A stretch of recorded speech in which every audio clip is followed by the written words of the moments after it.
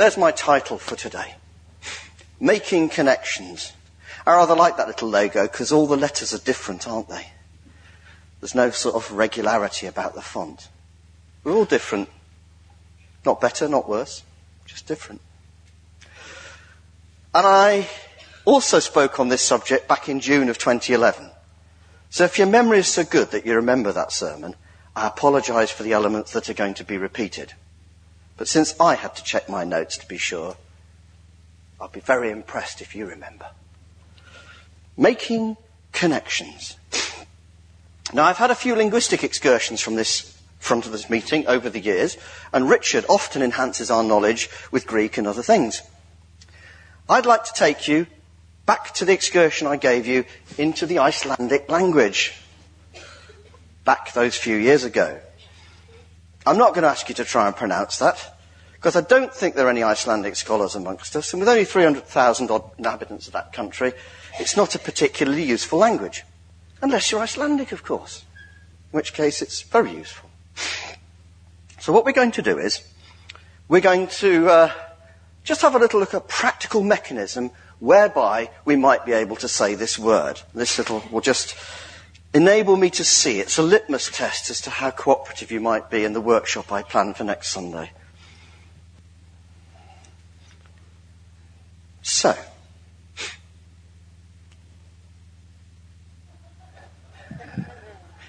I'd like to split you down here. So just to the left of... I was actually looking at the back there. Just here, just in this direction here, okay? Sorry to separate a married couple, but I'm sure you'll be reunited later. Then you're the next group here. And then, there's a nice line just down here. So you're on that side, Helena, and you're on this side, okay. So what we're going to do the verbal equivalent of the Mexican wave. So there'll be no waving of hands, but I want the group on this side to say that name. So would you like to add a Scandinavian intonation to it? So can we have Ivor? Very good. And then we're going to have a look at... I know you don't like Fiat motor cars, Richard, but for the sake of the exercise, perhaps you'd cooperate. Would you also say this name, but again with a rising intonation? Fiat. Very good. Okay, a nice dairy product. Blessed are the cheese makers. Yogurt. So would you like to say that? A little bit more. Yogurt. That'll do. And finally, a nice manufacturer of solid wood furniture called Urkel. That's your job. Urkel. Very good. So what we're going to do is I'm going to count you in, and then on 3, I want you to say it one after the other. So you'll follow on from them, and then you from them. I sound like Nicholas Parsons on Just a Minute, don't I? And then you will follow on from them, okay? So, 1, 2, 3. Very good. Iva, Fiat, Yoga, Dukla. So you can all now say in Icelandic, an Iceland mountain glacier. Is this a useful utterance? Well, no. But if you were to meet an Icelandic person, it would break the ice in the relationship. They would probably tell you how it should be pronounced. Or the volcano even. So why am I sharing this with you?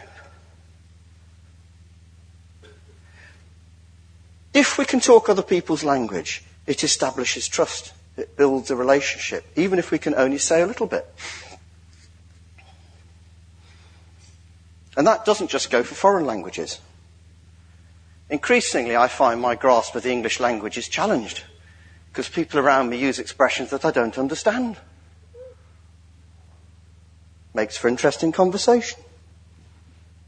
But if we can communicate with people, if we can find a way of breaking the ice and establishing a connection, then we stand a better chance of communicating. Now then, if you would turn to your Bibles to Acts chapter 1 and verse 8. Richard read this in a previous sermon, but I'd like to look at it again. So, Acts chapter 1 and verse 8. Here we go. But you will receive power when the Holy Spirit comes upon you, and you will be my witnesses in Jerusalem and in all Judea and Samaria and to the ends of the earth. Don't think anybody of us would disagree with that. But what does it mean? What does it mean? Well, for witnesses to have value, there must be somebody to whom the thing can be shared. If you're in a court, you share it with the courtroom. If you're in an inquiry, then you share it with those who are investigating. A witness with nobody to talk to is a slightly strange concept. So I did a little survey in 2011, and I asked 3 questions of 43 members of this church, possibly some who weren't, some of you here now weren't then, and vice versa. I asked the question, I have somebody I could invite to a meeting right now. What do you reckon? I'll tell you that that was the second question. I might have somebody to invite in the future, and at the moment I really don't think of anyone I could invite. Straightforward questions, anonymous survey, and 16% of you said you've got somebody to invite. 40% had somebody you thought you might invite in the future, but 44% were honest enough to admit they didn't really have anybody they think they could invite.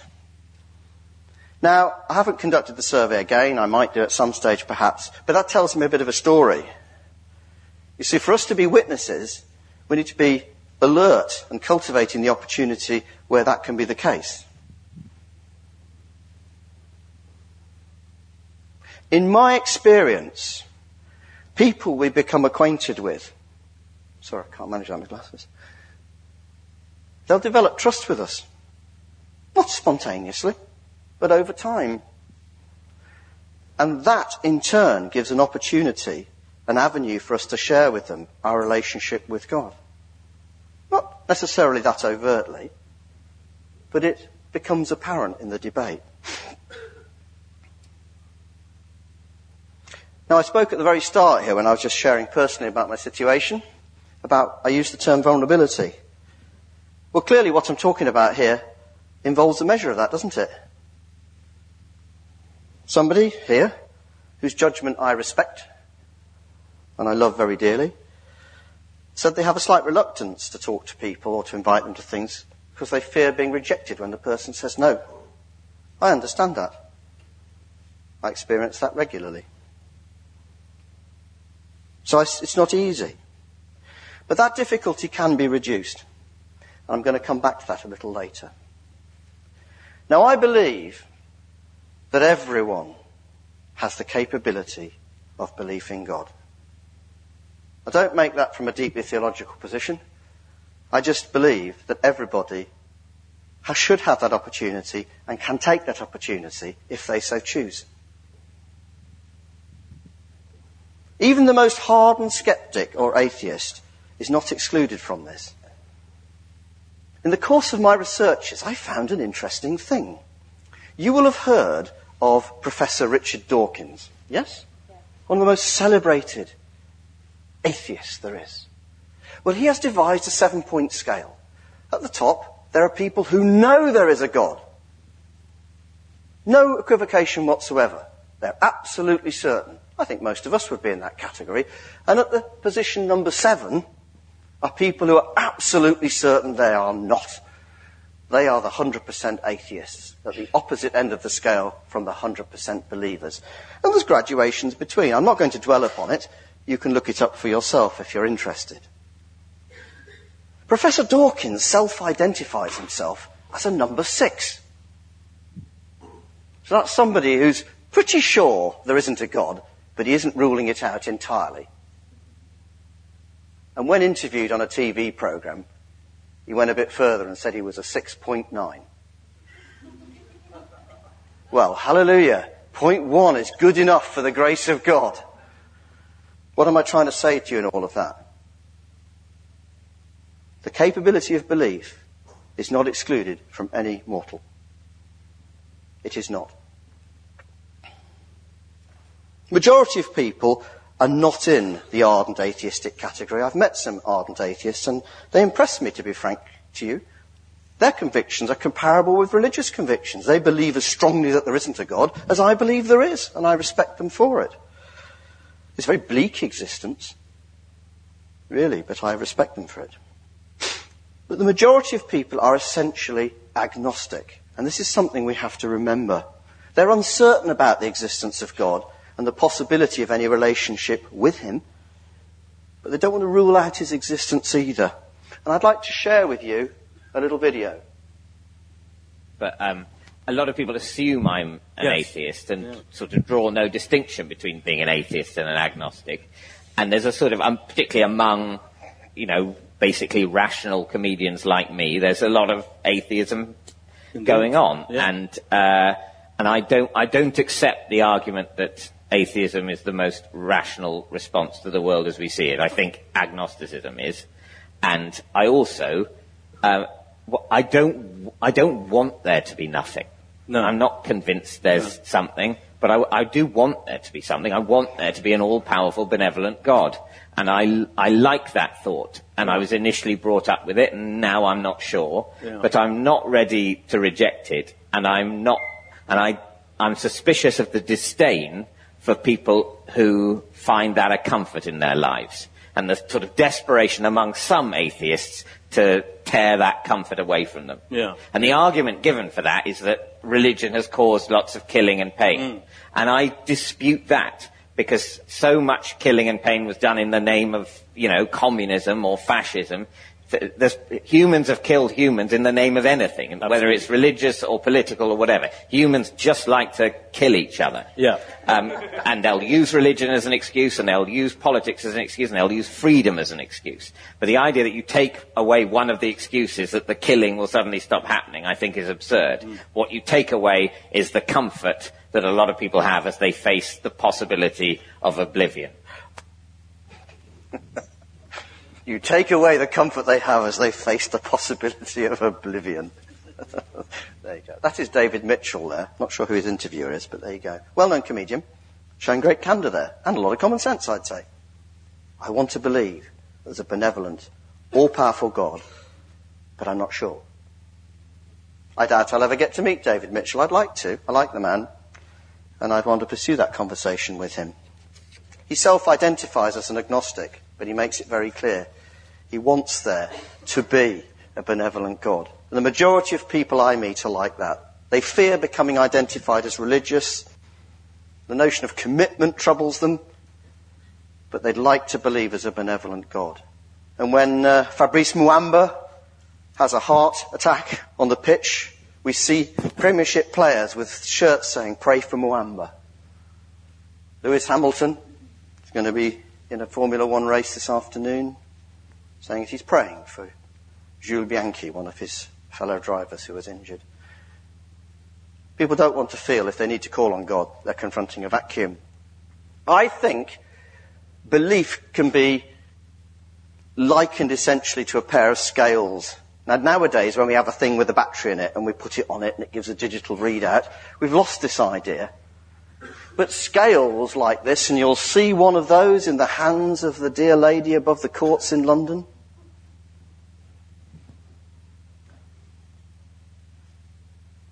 It displays the idea of balance. Can you see the needle in the middle there that's perpendicular to the balance arm, and it sits inside a guide there?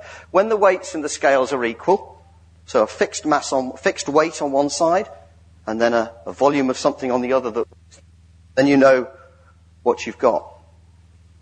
It aligns in the middle when the weights are equal. But if you've ever experimented with one of these devices, I thought about bringing one, but I don't want to dwell on that. There's a zone in the middle where the needle hovers about the midpoint. Kind of settles either side.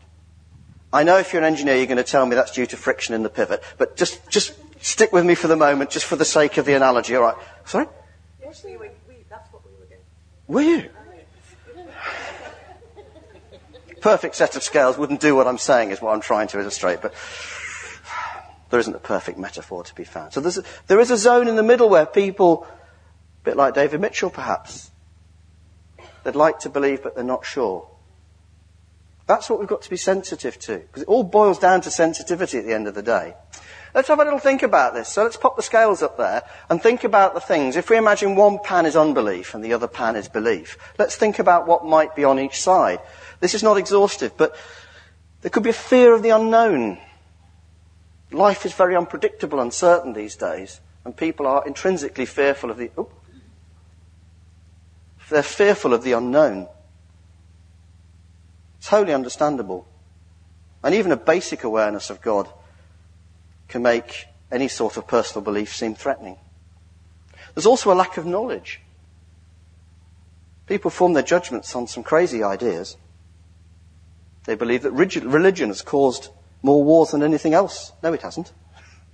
There have been religious wars, yes. First and Second World War, which killed millions and millions of people, were not religiously motivated. There's prejudice and preconception.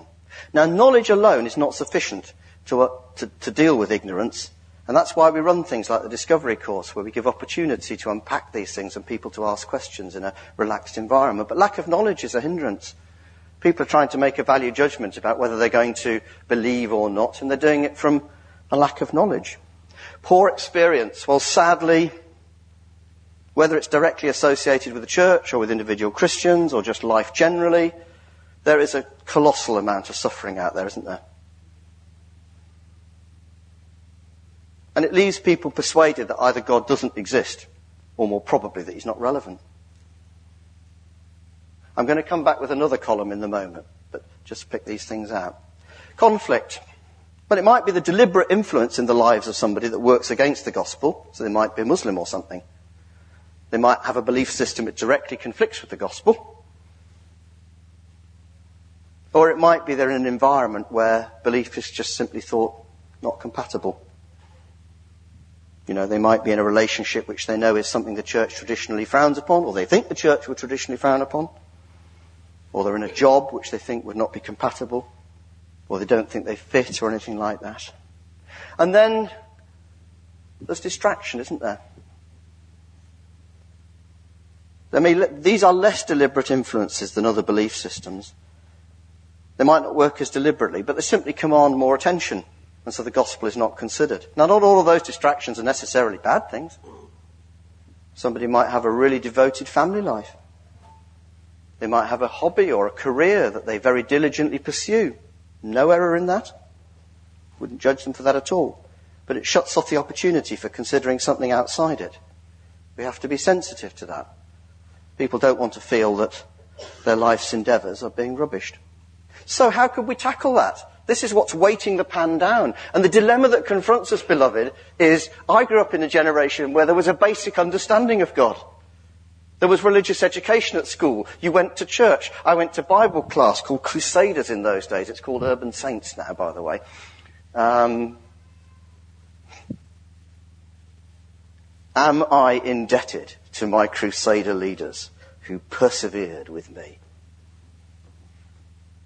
I must have made their lives a misery at times. What were you into then? Oh, I was very mischievous. Yeah.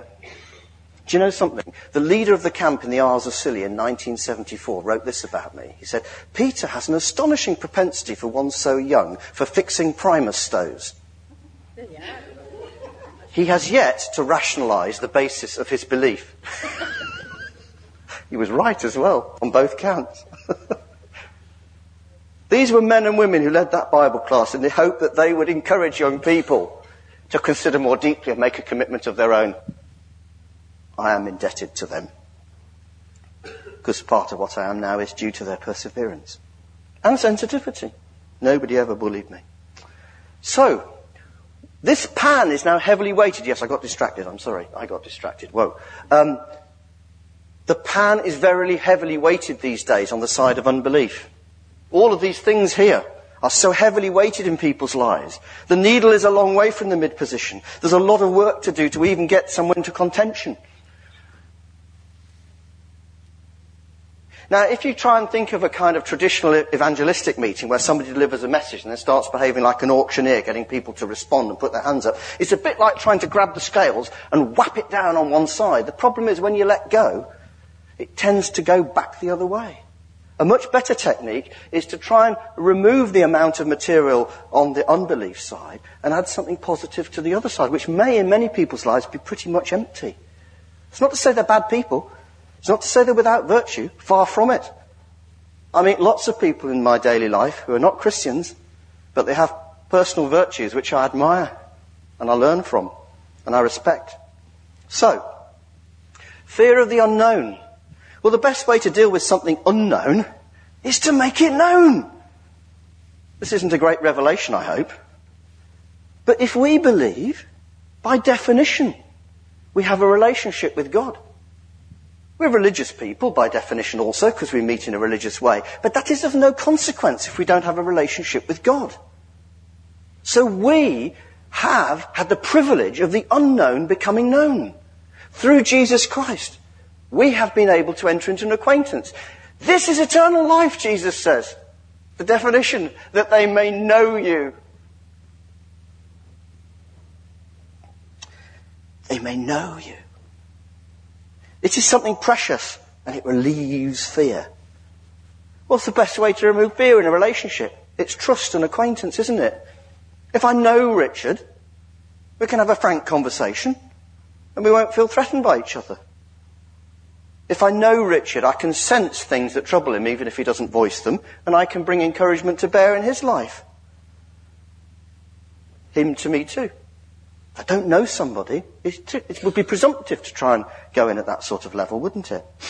But it's something that can be shared, and we can allow people to have an examination of that. Because you see, people will make a judgment about our Christianity long before we've spoken to them. Long before we've spoken to them, if we ever speak to them, but they'll make a judgment. So if we've got a lack of knowledge, we need to be in the business of engendering understanding.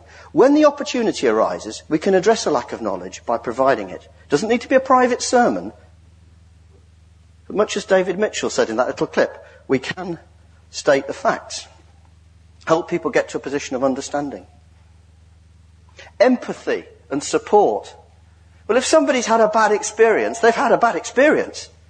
We should not be trying to belittle that or diminish it or trivialize it.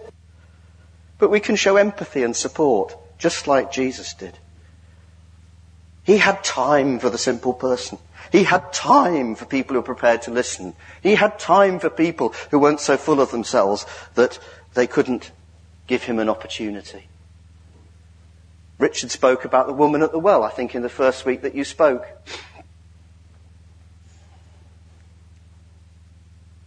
He had time for that woman. He had time for her foolish words and her distractions. He had time and empathy for her in order not just to have a passing relationship, but to leave her with the seed of eternal life. She knew after that encounter whom she had met. Sometimes the sympathetic ear is the biggest help. If we can listen and offer encouragement, we make somebody's situation less bleak. I really want to commend the efforts of those of you who are involved in Street Angels. I was talking with a group of 3 police officers who turned up at the airfield the other day for a cup of tea. Transpired one of them was a pilot, and he said he had to make a statutory inspection of one of the hangars. I doubt that somehow. But here you go. If you don't know exactly what the Street Angels do, pick up one of the leaflets from the back and have a look.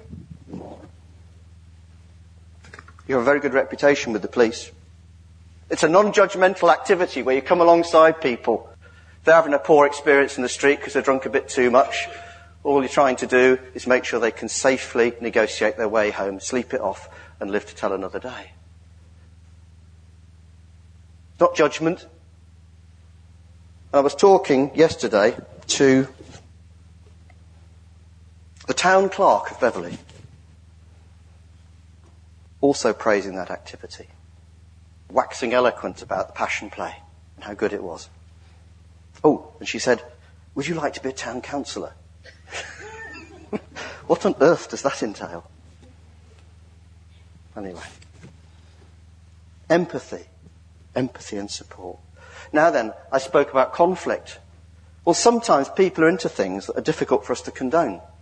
But we can be accommodating. Richard was asked a difficult question at the Big Questions evening about, what should the church's attitude be towards gay people? Richard answered that very straightforwardly and robustly, which is, God receives us as we are. Judgment is not for us to dispense. We can be accommodating. If people are in situations, whether it's another belief system or a lifestyle, that they might think for themselves we would judge, we can be accommodating in the interests of the relationship.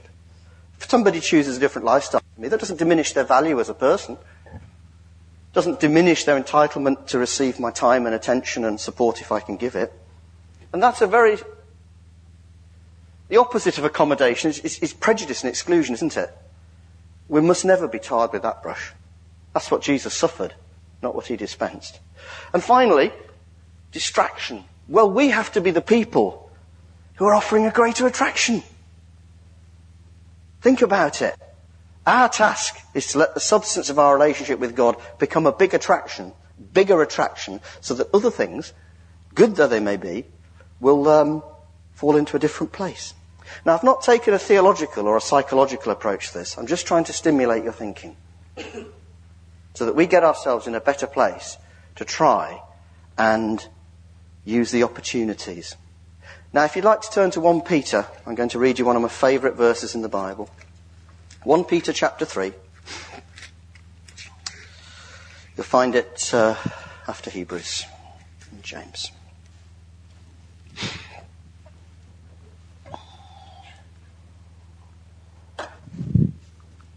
And this is what this passage says, picking up at 13. Who is going to harm you if you're eager to do good? But even if you should suffer for what is right, you are blessed. Do not fear what they fear, and do not be frightened. That was very precious to me earlier this week. You know, a verse that suddenly lights up and you think, yes. Here's the key. But in your hearts, set Christ apart as Lord. Always be prepared to give an answer to anyone who asks you to give the reason for the hope that you have. But do it with gentleness and respect. The passage goes on to say, keeping a clear conscience, so those who speak maliciously against your good behaviour in Christ may be ashamed of their slander. Be prepared to answer everyone who asks to give you the reason for the hope that you have. Yes? Now, I'm struck by the way that Jesus, he not only had people flock to hear him speak, he also made connections with people's lives. Spoken about the woman at the well, didn't just lecture her, give her a short sermon, straighten her out, show how clever he was by unravelling her life and straightening out her attempt to present it the way she wanted. No, he went to the core of the issue and said, I'm offering you life. Not judging you about your past. I'm offering you life. You're going to take it. You're going to accept me at face value. Or are you going to continue in your distracted ways?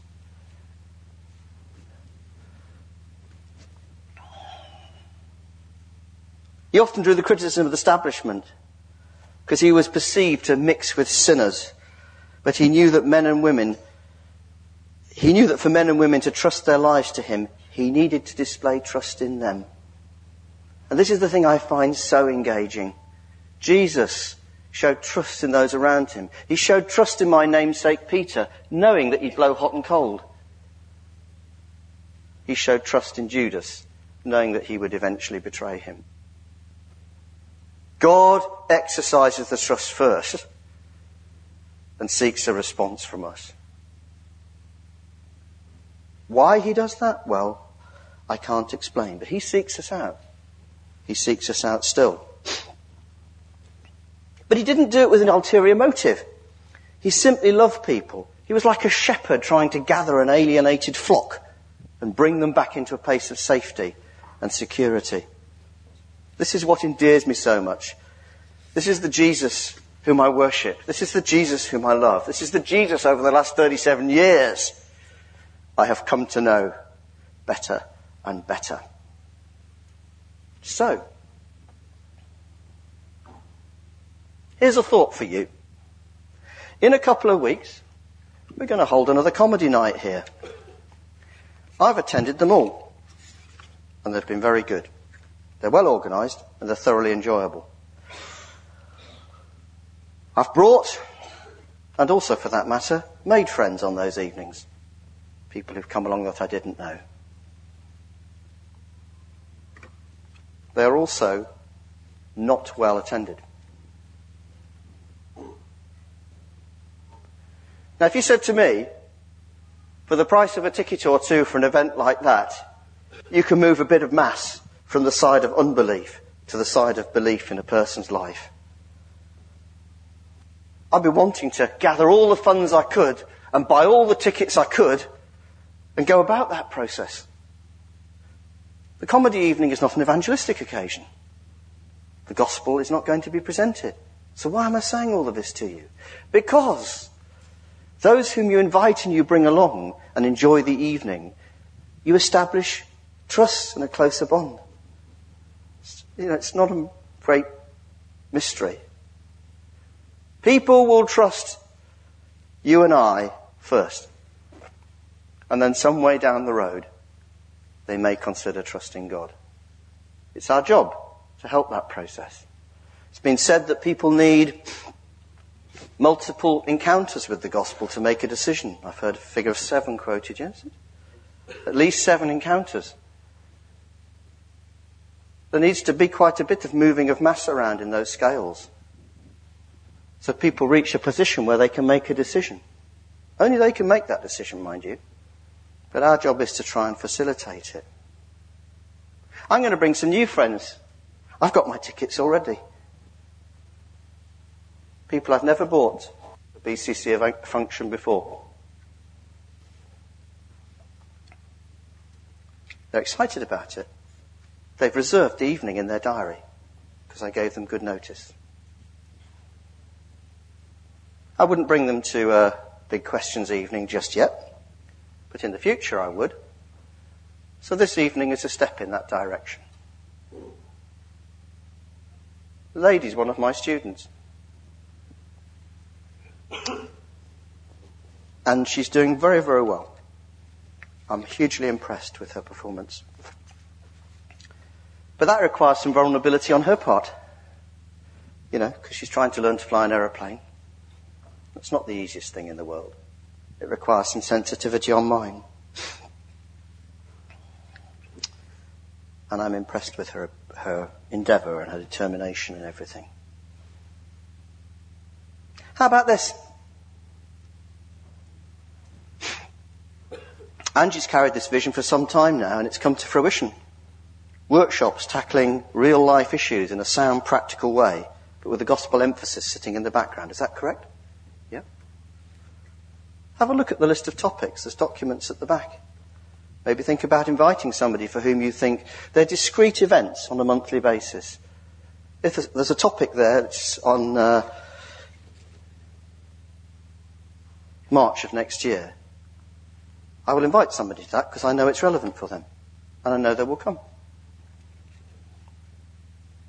It's a step in the right direction. It's not us trying to say to people, we want you in the club. Somehow our salvation is enhanced if you tick in the box. No. Our position is more like the health worker who's come back from Ebola, been cured of that condition, and now wants to go back there to continue to serve people. We've found the cure for the human condition. We've found the means by which we can be reacquainted with God. We've found the means to eternal life, which starts right here in a relationship with Him. That is far too good to jealously guard to ourselves. What people do with the opportunity is their decision. But we must be those who facilitate their opportunity to make it. Now, in the early part of this message, I spoke about the challenge of vulnerability. So next week, we're going to spend part of our time together in a workshop on the theme of making connections. If you'd just like to distribute that document for me, please, Christine. I'd like you to take this thing I'm going to give you now home and consider it. And to be frank with you, I'd like it even more if you brought it back with you next week. Otherwise, I'm going to be a little bit lonely here. And I'm going to explain to you what I'd like you to do with it. Just whilst that's going around, Debbie and I accepted an invitation last night to somebody's housewarming party. It was an interesting occasion. There was a lady there who seemed to have got the proportions of her mixer and her gin back to front. She was dressed like Tina Turner. Quite impressively, I might say. And we had a gloriously disconnected conversation where I was talking about the Isles of Scilly and she was talking about the Isle of Skye, and we just couldn't seem to converge that we weren't talking about the same place. But why am I telling you this? Because at one stage in the evening, I allowed myself to be drawn into a game called Dropping Bombs. Bombs away even. Right, Debbie has corrected me. What this game entails is you clasp a 2p piece between your buttocks and your partner guides you so you may release the coin into a cup. We came last. Okay? And I have to say to you, there is a limit to a man's endurance. You can only clench for so long. Why am I sharing this with you? Because if you're invited into somebody's social circle, if you're invited into their environment and you participate in some innocent fun, which is what they do, you establish a connection. I'll make a fool of myself. Some might say I do it naturally. I'll make a fool of myself if it fosters that connection. I don't want to be branded as somebody who is aloof and that's beneath them and, oh, he doesn't come because that's the beneath. You know, I didn't have too much to drink. Just had one drink and then had a cup of tea. They even provided tea bags for me. Well, that's sweet. The host said, if you and Debbie would like a cup of tea, there's the kettle. Wasn't that sweet? Sometimes the world can be less judgmental than we are.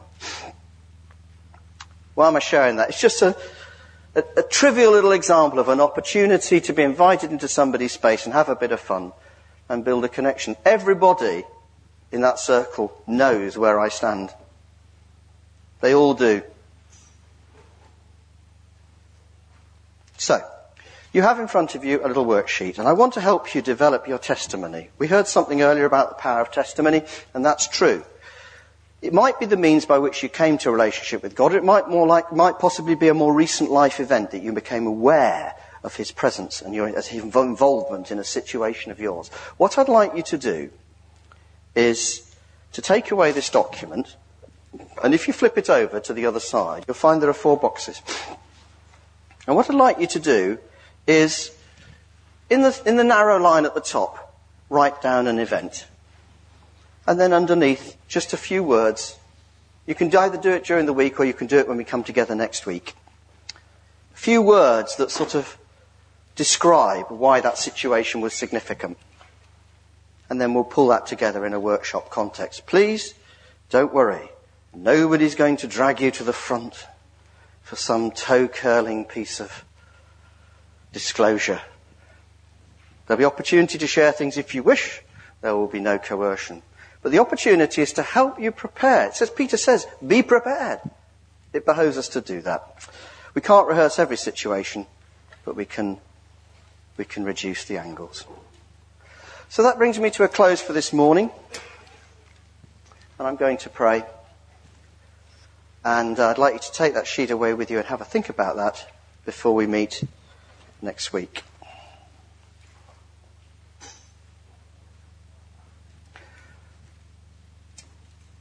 We thank you, Father, that you have seen fit to choose us, to seek us out, and to share with us the most precious thing we could ever receive. You have shared with us the secret of eternal life and reintroduced us to yourself through your Son.